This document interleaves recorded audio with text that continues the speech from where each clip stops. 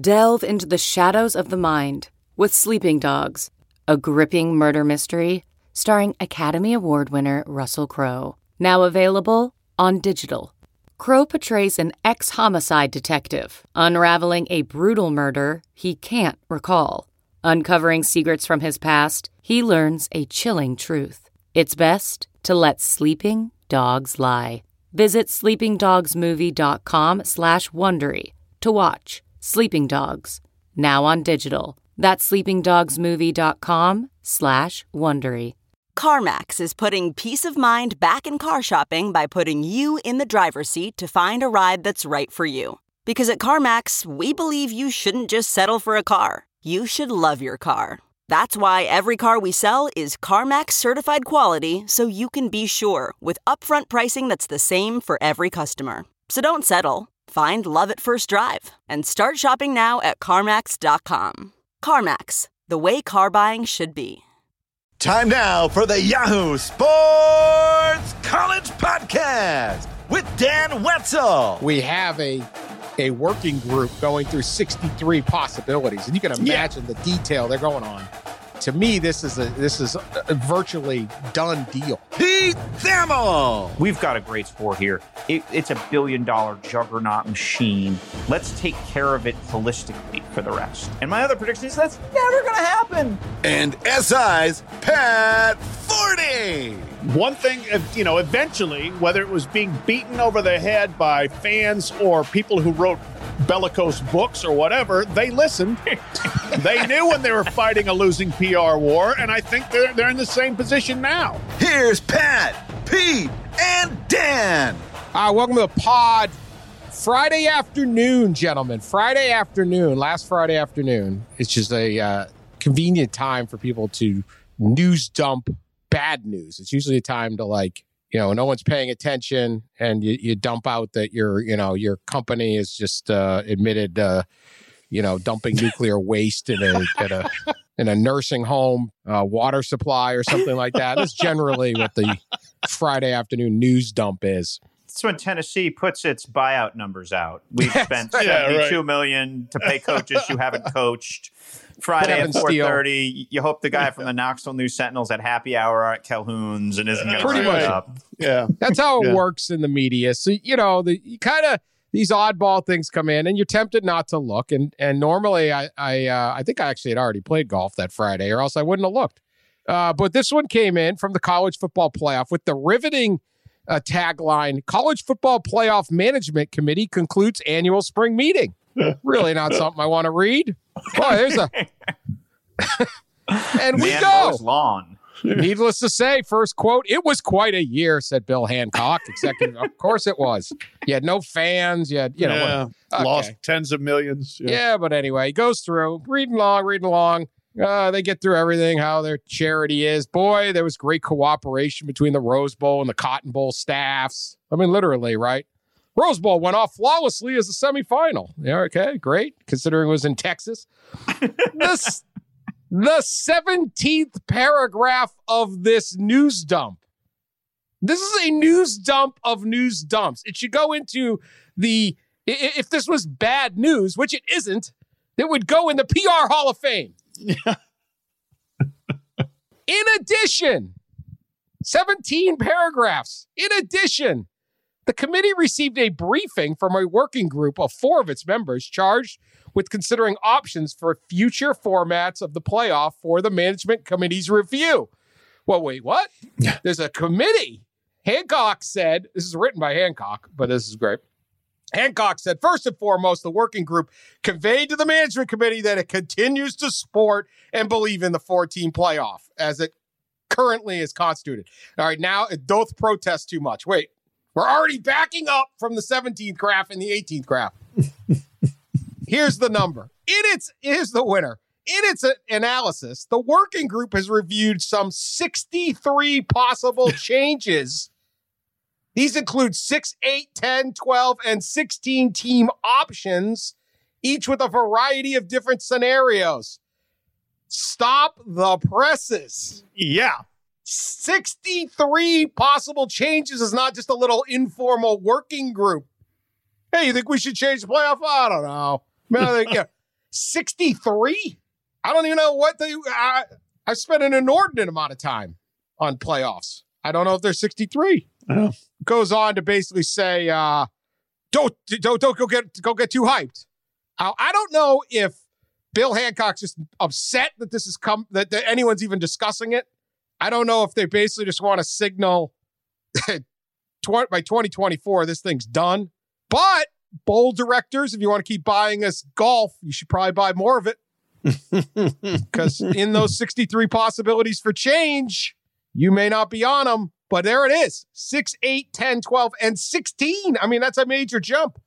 Pat, your thoughts on the Friday news dump, which is a massive deal. This is so classic, not just college sports, but college football and the college football playoff in particular, which is always cling to the status quo with every fiber of your being until you cannot. You know, the grim forced march to get to any sort of playoff. We all remember that, where it was like anytime Bill Hancock opened his mouth was, we are fine with the BCS. We are fine with the BCS. We are fine with the BCS. Oh, wait, we're having a 14 playoff. No discussions. No movement. No movement. No interest. And then all of a sudden we got one. And then, wow, that's a good thing. Hey, look, we have a playoff. And so this is, to me, is the same Bill Hancock playbook here. As you know, there is no news here. Nothing is happening. Nothing is changing. And we kind of discussed this, massive substantive change that we've all been hungering for. But there's nothing really saying that it's going to happen. Don't get too excited. Don't get your horses up. And by all means, do not call me this weekend about this. So, college football, once again, change. No. Maybe. And then we'll see if maybe is followed by yes. Maybe's a yes. Pete Thamel. When Bill Hancock says something isn't going to happen, history tells us it usually will. So when he tells us not to overreact, we should definitely overreact. Now, this is what I think got missed in the playoff analysis. We have 4 playoff years left. All right. So this thing goes to market in 2 years. The one thing he did tell the business partners at ESPN, the biggest actual news was we will not be expanding this year or next year. So 21 or 20 would not be expanding. So about when would you be negotiating that next deal? Well, you'd be negotiating it with about 2 years left. Yeah. So basically, if you look at past television deals, what's instructive is, and you can go all the way back to the Pac-12 deal that Larry Scott did 15 years ago. If you really want to crush it, and the NHL deal just got completed, I'm sure Dan paid attention to that. It's both Turner and ESPN. If you really want to crush a television deal, what you need is multiple partners. You need multiple bidders. You need 2 people to come together and drive up the price. All right. So expanded inventory, ESPN has this exclusive negotiating window. If you're going to do this within the context of ESPN, it is going to limit the amount of money you can get. So at the very least, you need to get to the table or darn close to the table and have the specter of Fox, of Turner, of all these different streaming services that are now becoming a reality. You need more players at the table to drive this thing up exponentially. Not going to the table was Mark Emmert's big failure with the NCAA tournament and why that deal is going to be mocked for the next 7-8 years. So the CFP and the leaders do not want to make that same mistake. So you need to bring this to market to some sense or tease it to market to scare ESPN to go all in on all of it. So I really think this is the start of a very wise financial play to get the next TV deal. Now, if you do it with ESPN, can you take the last 2 years of the deal, rip them up, start the new one to expand the playoff? It's just under their auspices. Sure, if ESPN is involved, I can't imagine ESPN not being involved.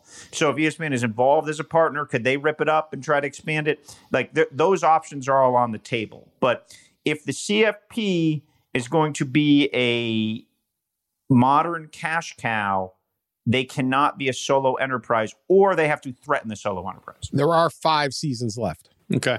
So through 25. So in 2 years, he's saying, which would mean there's still 3 years left, which I believe is where that rotation of bowl games resets. Is that right? Because there's a New Year's Day 6. So when Bill Hancock says there's 2 more years, that means the final 3, they probably have a better opportunity of breaking that because they will have completed another rotation. All 6 of their bowl games will have had 3 rotations. It had hosted 3 semifinals. So still a possibility. So that also is intriguing. This thing could be done by the 2023 season, or it goes all the way. But Pete's point is 100% right. Start thinking, budgeting, loading up your thing. It's out there. Yep. No, that's the thing. You're priming the pump, so to speak, right now. The negotiation pump. I do think, though, to your point, Pat, when they say no movement, no discussion, no interest, no, and then all of a sudden they embraced it. When they say we have a working group going through 63 possibilities, and you can imagine the detail they're going on.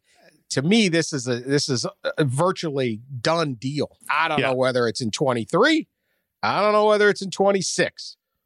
But they don't admit anything. That's a huge statement by them, even if they're dragging their feet and trying to pretend by the way. Sure. No, that's a tell for sure that there is such a working group and that they looked at that many permutations.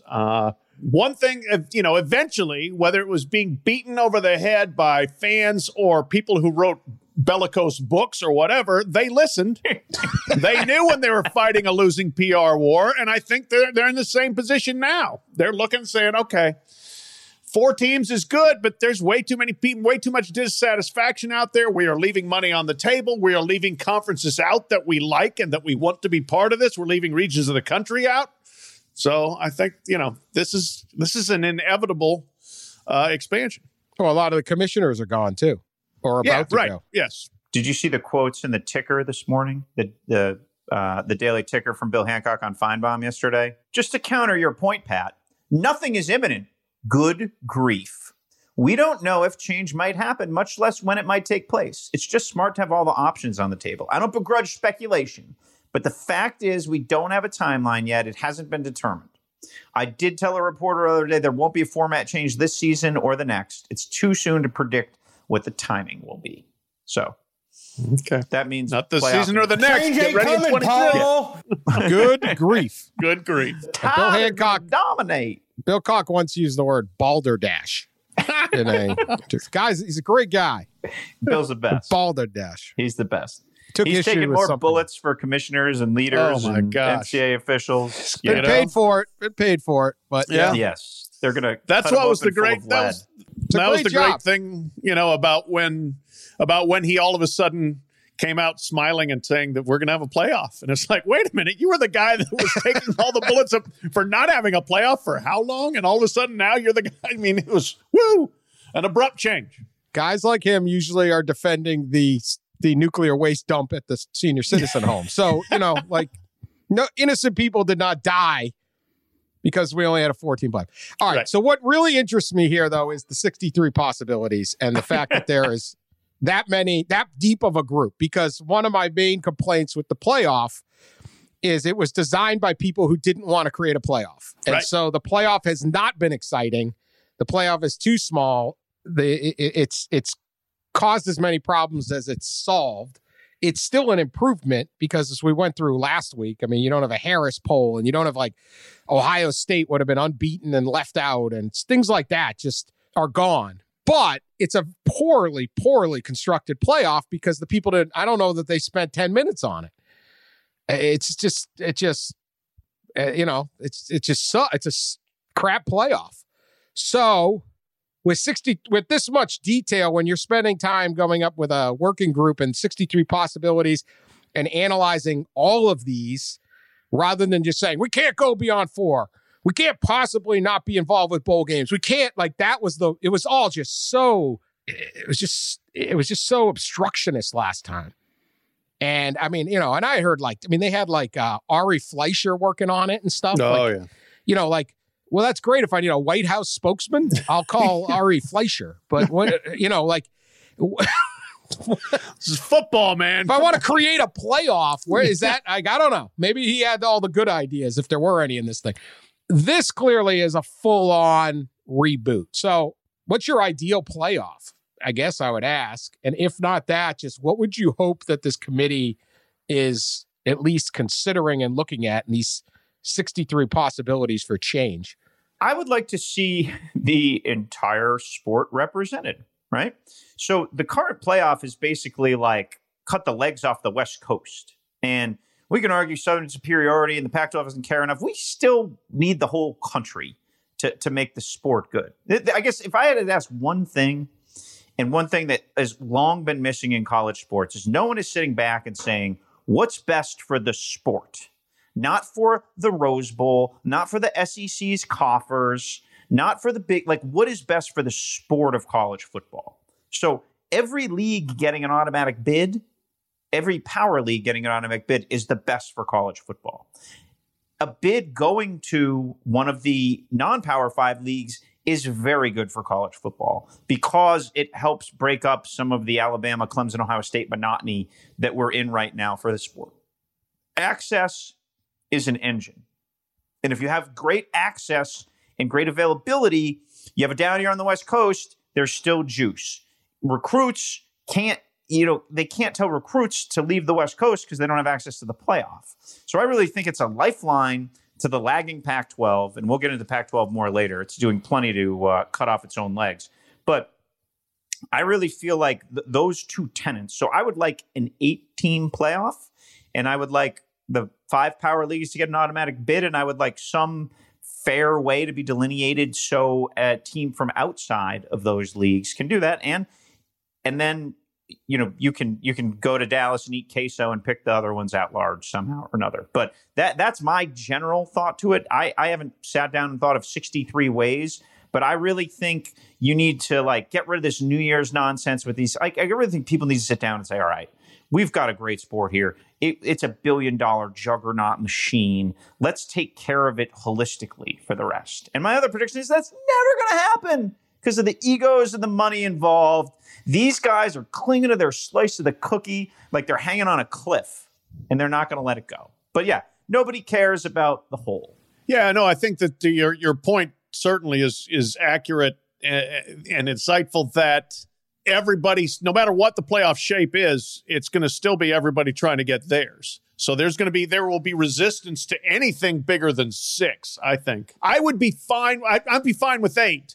I think I like the idea kind of 6 with one misgiving. 6 is it's an expansion that gets you all Power 5 conference champions in. You get an automatic bid by winning your conference championship, which satisfies all the people out there. The regular season will be meaningless if you keep adding to the playoff. Okay, fine. You want to make it meaningful? That would do it. 6th spot, you could say, goes to the best group of 5 team. Then the question, though, there's the misgiving. What do you do with Notre Dame? Yeah. Where does Notre Dame fit in? Does Notre Dame then become eligible for only that at-large spot that goes to a G5 team? If you really want to put the screws to Notre Dame and say, you should probably join the ACC, Notre Dame, that would be a way to do it. I don't think that the sport has the chutzpah to pull that off. But you know what? 2 teams get a bye. The other 4 play their first playoff games on campus sites. Then you go and do your little Rose Bowl, Sugar Bowl, Fiesta Bowl, blah, blah, blah. And then you have your championship game. What that does is at least it keeps the total number of games down, which I do think should be a concern for all people involved. Because even if these guys are getting name, image, and likeness money, they're still not being paid and unionized and all those sorts of things and protected the way true professionals would be. And so I think the more games you ask them to play, the more you are pointing out or underscoring the general inequity of the whole system. All right, so if I could wave a magic wand, and I know the first 2 will not work, but let's just say I could wave a magic wand. I would first eliminate divisions in the conferences. Then I'd get rid of the conference championship game. They're money grabs. They're poorly constructed. They rarely even impact the playoff. A lot of times you can lose and make it or win and not make it. So just having this like Clemson play a 3-loss Pittsburgh team or something, or Northwestern play Ohio State, this is a total waste of time. Eliminate that, and you'd actually will have less games played by the athletes. And then go with the 8, 5 automatics. Now I know those first 2 aren't going to happen because I will never, none of these guys will ever give up a penny for the additional money or anything. And student athlete safety, whatever. Right? They can. They use that when they want to. Yeah, when they want something to go their way to make more money. Right. It's like when you got little kids and you stick to the bedtime unless you're all out partying or something. You're at a neighbor's house or something. Then the bedtime, because you're having a good time, the bedtime can be extended. Right. That's what that. Got to stick to that bedtime. Like if you go to someone's house for your own boring, good. We got to get home. Got to get down for bedtime. But if things are going good. Bedtime, whatever. That's what player safety is, these guys. I'm not saying they want them hurt, but you know what I mean. 8 teams, 5 automatics, have a spot for the Power 5 unless everybody somehow doesn't meet some criteria. 2 at-large. 2 at-large bids does not devalue the regular season. No. Those 2 at-larges is just going to be that second-place SEC team in Notre Dame or another. I mean, it doesn't just turn this thing into a free-for-all. Every game now matters in all 5 conferences. You can win your championship. Boom, you got your national. And then I would go on campus first 2 rounds and then just play the championship game as at a neutral site, the NFL. If you want to go the other way, and this is a big one I think would be very, very important, is tell the bowl games we're in charge now. Like, you know that, what's that boat hijacking movie where the guy goes, I'm the captain now, to like Tom Hanks? Like, we're the captain now. Rose Bowl, I would be fine if they hosted a semifinal at the Rose Bowl and the Sugar Bowl every single year. They just made those their permanent semifinal sites. But you tell the damn Rose Bowl it's happening at 4:00, not 5, and your son can set in the second quarter or the fourth quarter instead of the start of the third quarter. And then we could have an actual television product on New Year's Day when people want to watch college football. Because right now, we are not allowed to have that most years because of a timing of a sunset. This is not a joke. Oh, I know. And a parade. Don't forget about the parade. And a parade. The parade. Yep. Have the parade, but we will start the game at 4 p.m. Eastern, 1 p.m. Pacific time, and the sun will set in the fourth quarter instead of the start of the third quarter. That's what they want. They were the sun setting at a specific point of the game. Done. We're playing football on New Year's Day. That's our semifinal day. You can keep your 2 bowl games. The other bowls, see ya. Wouldn't want to be you.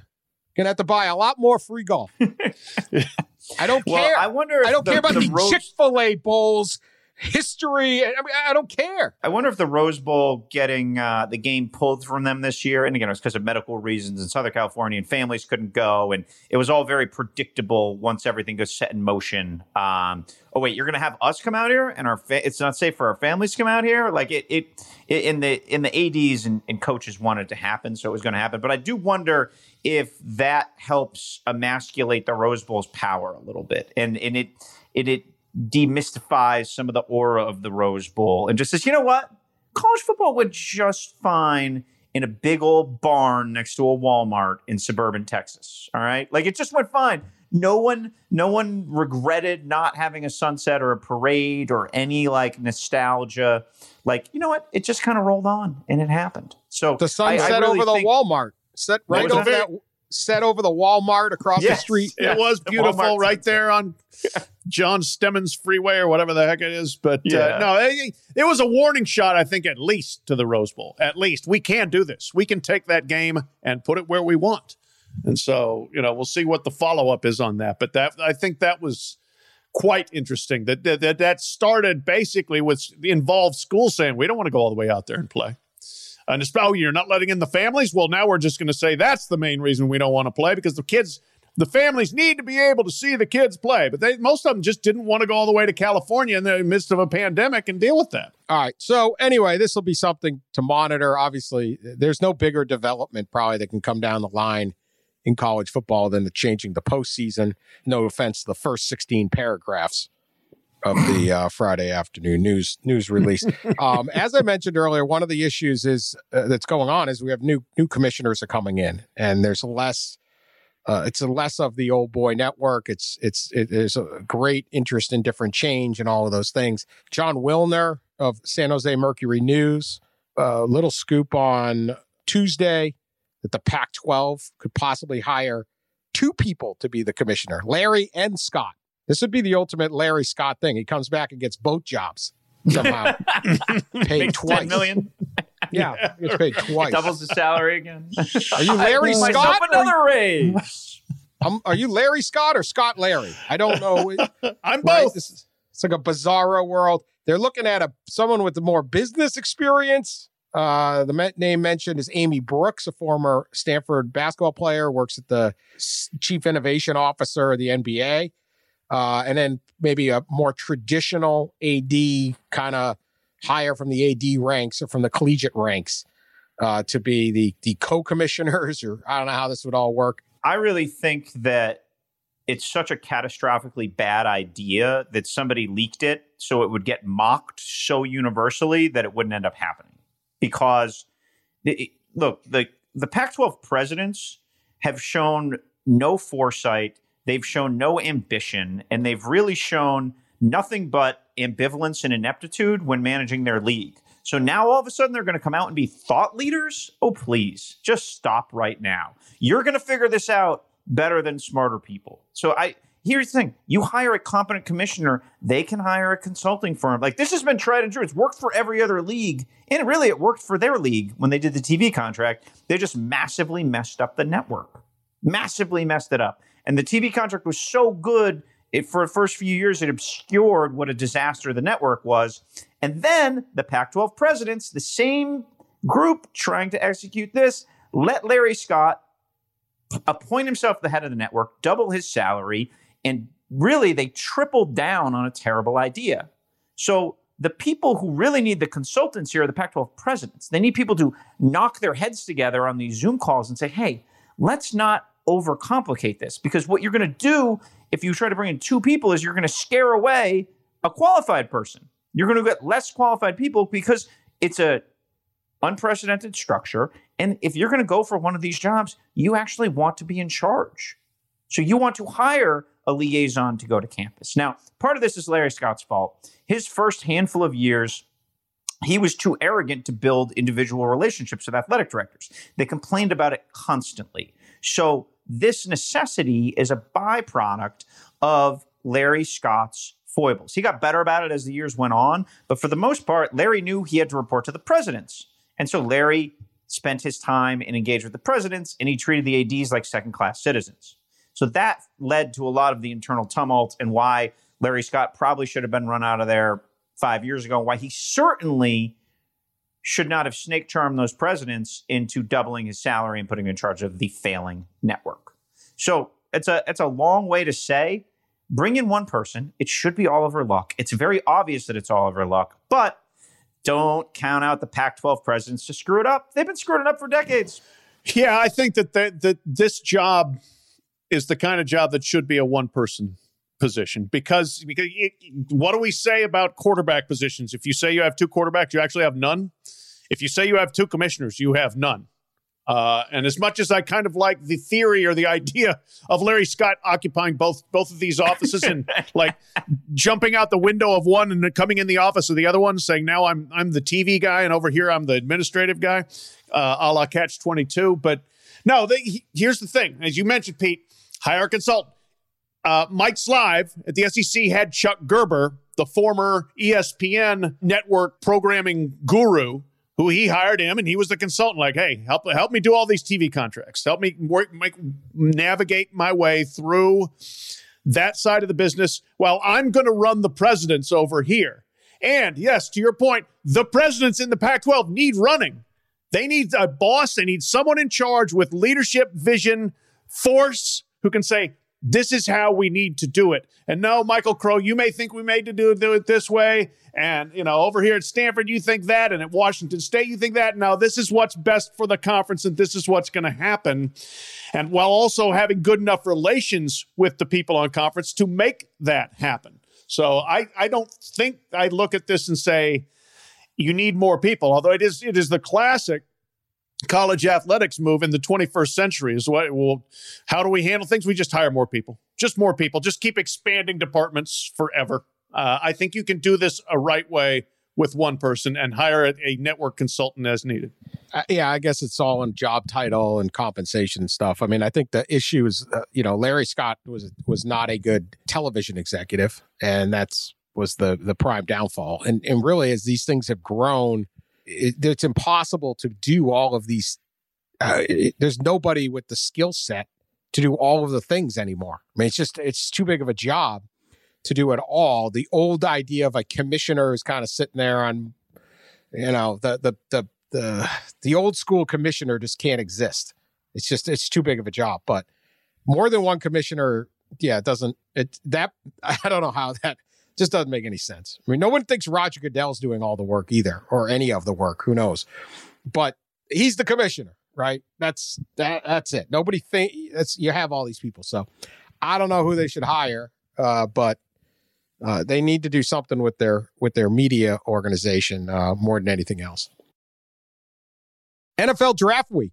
I don't know if you guys heard.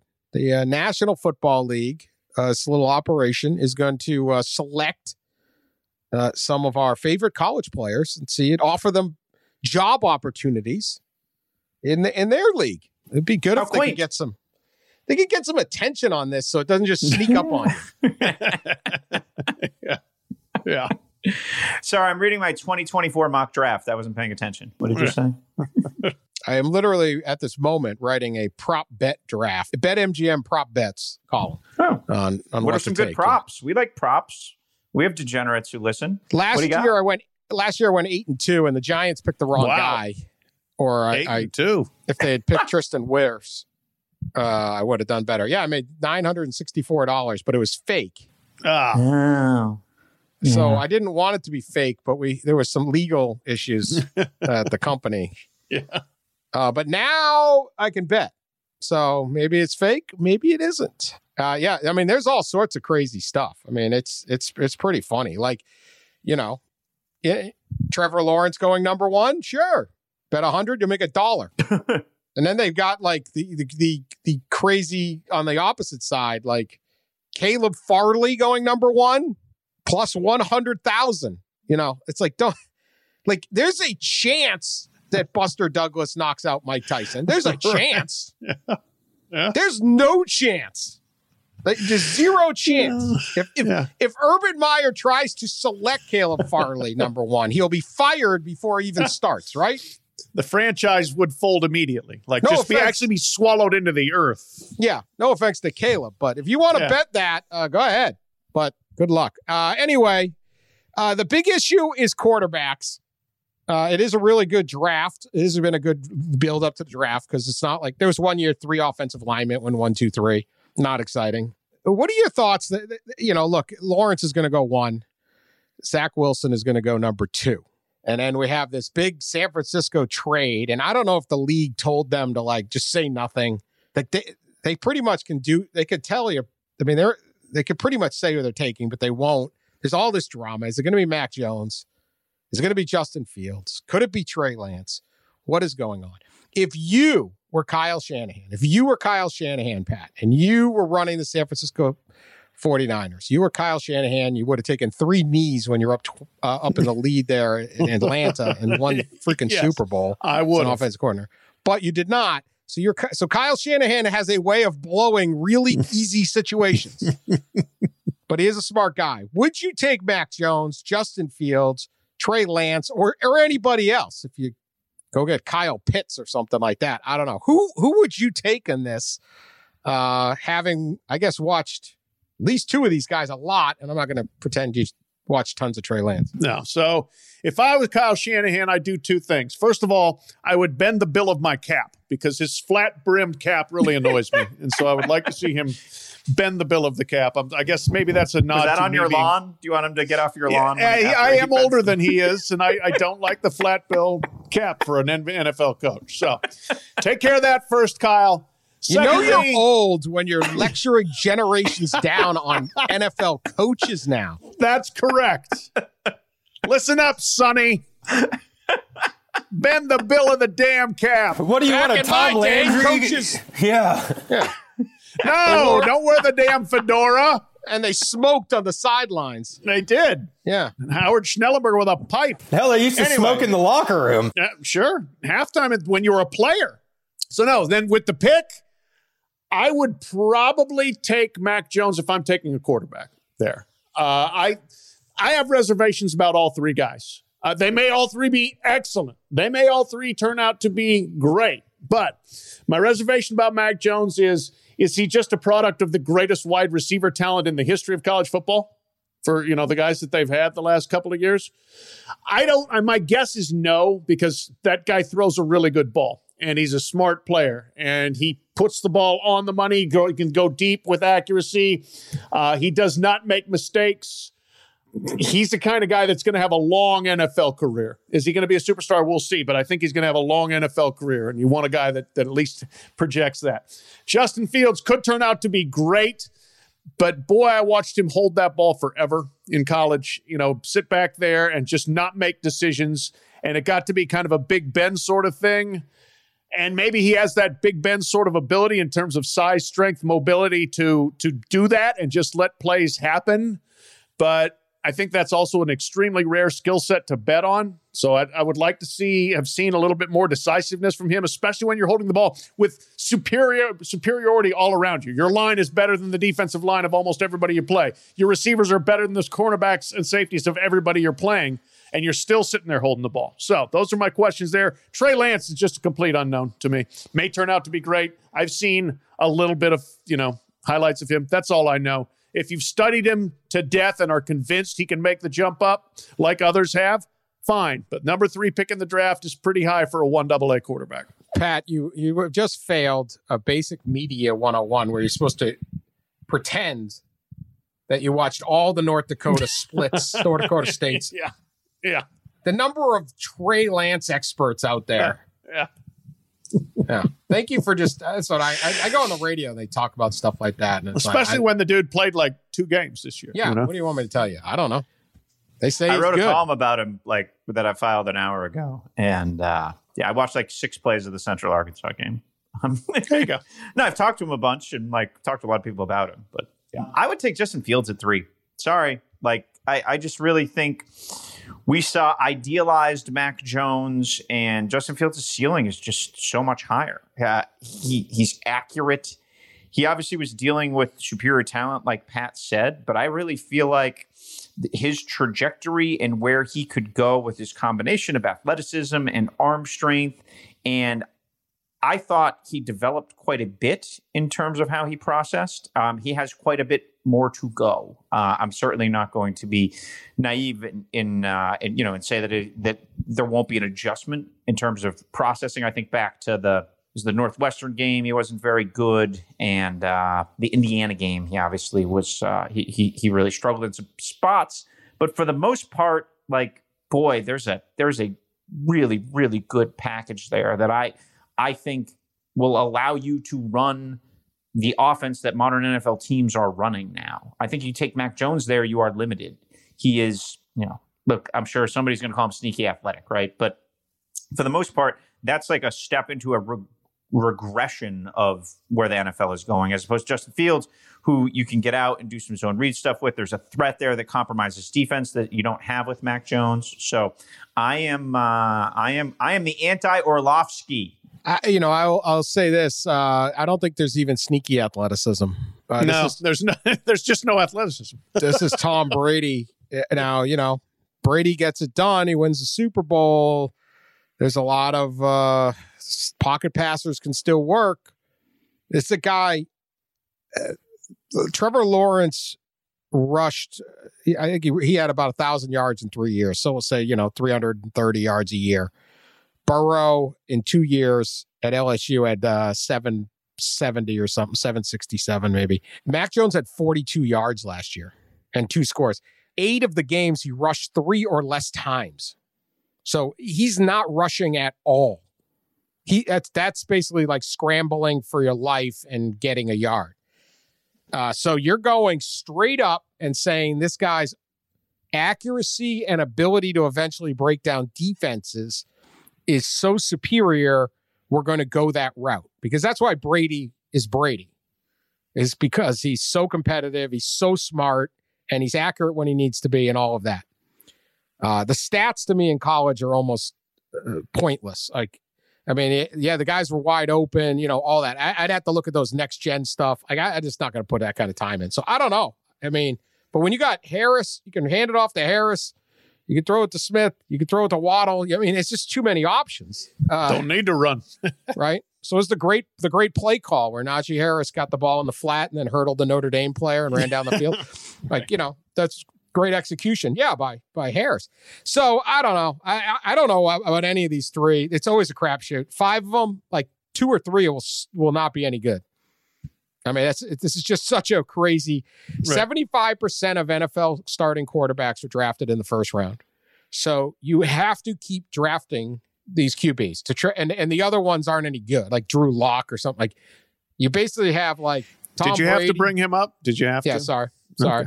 You basically got Brady and Prescott, right? And it's like, this is just not. So you have to keep trying, but I don't know, man. I wouldn't be surprised if all 3 of the guys. I like Fields. There were moments where you're like, this guy's unbelievable. Then there's moments he's not, and that's dangerous in the NFL. And I'm the Trey Lance thing. I got no idea again. So great analysis. Who do you think is the best bust chance? That's to me, that's hard to answer without having seen enough of Lance. I've seen Fields have bad games. Yeah, I've seen Fields have extremely bad games. I mean, I kind of feel like Fields, like to your point, Pete, has both the highest ceiling and probably the biggest bust potential. I'm not convinced he would, because I think he really wants to be good, and I think he's going to work at it, and he's competitive and all those things. Playing through that rib injury was damned impressive. Whenever the heck that was national semifinals against Clemson. Yeah. Yeah. It's basically Clemson game versus Northwestern game is what we're talking about. Like where you throw 3 picks. It really is. Those 2 games. Right. Yeah. So he could be unbelievable. He could outplay Trevor Lawrence, or he could be basically they win. They survive Northwestern despite him. Yeah. What about should the 49ers take Jamar Chase? Or, if you're looking for offensive production. Pitts and Chase to me are so obvious, but right. You got Kittle, so you don't. But they didn't move up to 3, right? To take one of those guys because they would have gotten one where they were. Right. This is the problem with the draft is you have to reach and try for quarterbacks, and then somebody who's got one can just sit there nicely and go, yeah, you know what? Maybe I get Pitts, maybe I get Chase. Maybe I get whatever. Somebody's just going to fall in my lap who's a really, really good player, and not too worried about that. We haven't talked about Wilson. I think Wilson has the best chance to bust. First of all, he's going to the Jets. The Jets screw everything up. Like, you can't underestimate the factor of the Jets in this. Second is, for as much as people made of like Lance's lack of competition, BYU basically played like a 1AA schedule last year. That was slightly better. They played Houston, and they lost to Coastal Carolina, who's a fine team, and that was probably the best team they played. But I really feel, and then they lit up Central Florida in the bowl game, which was sort of a carcass of a program at that point. So I really feel like Wilson is the most fun quarterback by far and away. He's the most exciting to watch. The arm angles, the impromptu stuff. Like he was a blast to watch. He had 5 28-year-old offensive linemen in front of him, and they were going, and it was just a bunch of alphabet soup UTSA types trying to chase him down. So I just think he had idyllic conditions, and I think a lot of that has just gotten obscured and when looking at his stats and his highlights pop, but it's a huge culture adjustment moving to North Jersey from Utah, and that New York market, man, we've seen him chew up and spit out quite a few of them. He's also slight, like he's not a big human. Was when I wrote about him in the fall, the scouts who went and saw him, that scared them. And again, height, weight, speed, all that stuff, you can weigh it, not weigh it, however you want. But I really think that, he's not thick. And that's something that could lead to maybe being injury prone. So if I had to handicap it, I would say it's Mr. Wilson. Yeah, I mean, you might be right. I'm looking back over their season.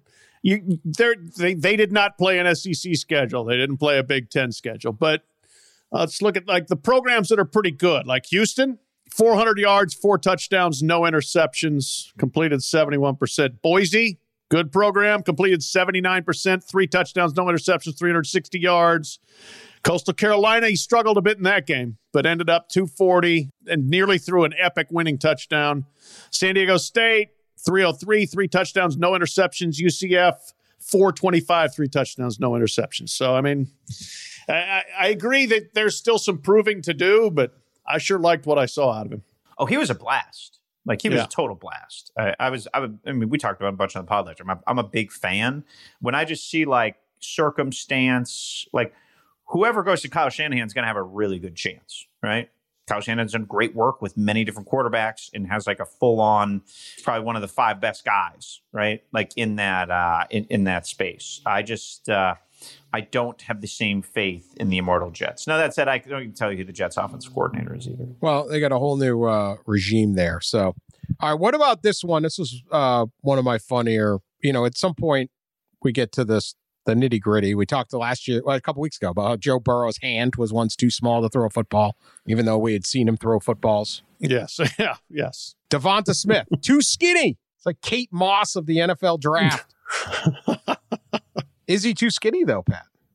Can you make it at 166? The Slim Reaper, they're calling him, which I thought was Kevin Durant's name. That used to be works for him. It's a good enough name to move around. It's multiple people can have that. Okay. All right. So, look, I mean, I think it's a concern. 166 is so small. Where's the line between small and too small? I don't know for sure, but 166, you can just picture being broken in half by 220-pound safeties when they're hitting him over the middle, that sort of thing.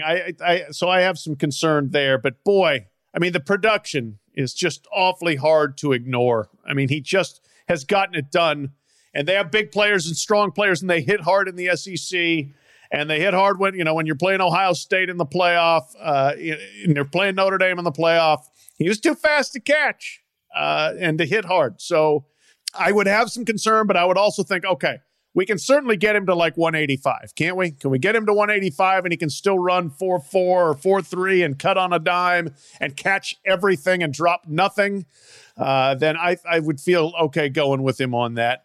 But it's the kind of thing that injury concern can derail major investments that's happened time and time again in the NFL. So I would have that at least in the back of my mind. But again, where's the line too small? Darren Sproles, everybody said he was too small. He ends up being a 15-year outstanding pro at 5'6", 5'7". So you can always find those guys who are outliers. I would probably be willing, if I'm in the market for a receiver, he would probably be the second or third at worst guy that I would take behind Chase and maybe his teammate Jalen Waddle. Pat, would you be happy if the Broncos took him?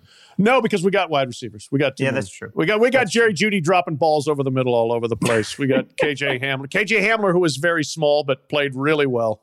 But if you need a receiver, yeah, I'd be fine with taking him. I think if he's sitting there at 15 for the Patriots, they just take him and laugh all the way to the end zone. Slot receiver from hell for the Patriots. Oh, yeah. Yeah, he'd make Wes Welker look like Dan Wetzel. It's been a long time since the Patriots had a receiver who didn't just immediately drop after catching the ball. Yards after catch for the Patriots is -1. True. Julian Edelman got down on the ground very quickly. You're allowed to run after catching the ball. Patriots just catch it, drop. Only Gronk. Gronk rumbles along, but then it's everyone's terrified that he's going to just his knee's going to fall off. That was about their best thing. But anyway. The list of receivers they've drafted the last 8-10 years, I mean, it's a horror show of busts. N'Keal Harry, who's the guy from TCU? It's been the guy from Marshall. It was just one after another. Yeah, not good scouting there. Well, we're gonna broadcast we're gonna tape after the draft Thursday. It may not be as entertaining of a draft as last year's draft when we got all sorts of hijinks because it was the virtual draft. Yeah, that was a good one. Right. Cliff Kingsbury with the Cribs edition, and Kingsbury, Jerry Jones from the $250 million yacht. Yeah. Bill Belichick's dog. For that one. Right. Mikey, Giants exec was Nike. in like the Residence Inn or something. Yeah, there was, and then like CD Lamb's girlfriend tried to look at who was texting him on the phone. He like snatched it back. Mike Vrabel's son appeared to be on a toilet, but apparently it wasn't. It was a bar stool or something. I mean, I have bar stools in my bathroom. Yeah. It was a phenomenal draft. Record ratings, because of course no one had anything to do. So I don't think we're going to get that, but we are going to tape after. There should be some hijinks. I will be live from Cleveland. Nice. Yeah. Nice. When are you headed down? Probably Wednesday. Is there like a media area where the draft is? Not particularly sure what they got going. Okay. I don't know, All right. No pressure. Just hang out with the people. Just make sure you buy like 2 Bud Light Tall Boys for our show when you're done your exhaustive draft columns. I plan on drinking during the show too. Yeah, that's what I said. Did I say Busch Light or Bud Light? I hope I said Busch Light. I'm more than 2. Oh. Okay. 2 Tall Boys? 2 Tall Boys at like midnight? Yeah, let's just go ahead and put the disclaimers out. You're going to be at the draft. I mean, it's Thursday of Derby week. Don't expect me to be coming in completely teetotaling. Drunk podcasting coming up Thursday night. Sully will turn and burn this thing out, and we'll have all of the our own unique analysis. So it will not be heavy on quoting 40 times or hand size or vertical leap or anything like that. But hopefully, maybe we'll get someone in a gas mask, a guy smoking marijuana in a gas mask leaked. Those are the stories I really gravitate to. I know you're surprised. The level of Dan Wetzel enthusiasm when the Laramie Tunsil gas mask came out just shot like off through the stratosphere. It was in the Chicago draft. I was so excited. I was not sold on Wentz or Goff. They went 1-2. Right. I was like, really? I was not that excited. And then that Laramie Tunsil blackmailed photo comes out to try to ruin his draft. And then text messages about getting rent paid by Ole Miss coaches. And the NFL trots him right into the press conference because they love it. Yeah, right. They don't This is the opposite of college sports. It's like, oh, no, bad publicity. The NFL's like, go talk to all of them. Get in there. We love it. This is hysterical. College scandal, not our problem. Kept our second hour of ratings up as you dropped in the draft. NFL doesn't care. This ain't going to hurt us. We'll see. See what happens. Should be good. Good to see a big crowd out in Cleveland having a good time with it. All right, that's our show. We will be back. I guess get us Friday morning for your draft analysis. We will talk to you then.